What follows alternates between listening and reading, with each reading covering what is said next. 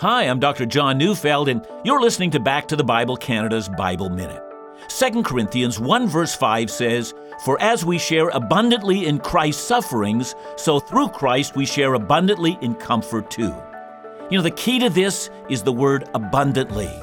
That word means to exist in abundance with the implication of being considerably more than we would have expected. And so it would seem that as we walk faithfully in Jesus, Paul says we're going to suffer more than we had anticipated. There's a greater cost than we would have believed. But then he says, yes, but the comfort from Christ is so much more than we had ever imagined. It's more grace than we would have ever thought possible. Listen to Back to the Bible Canada each weekday on this station, or you can find us online at backtothebible.ca.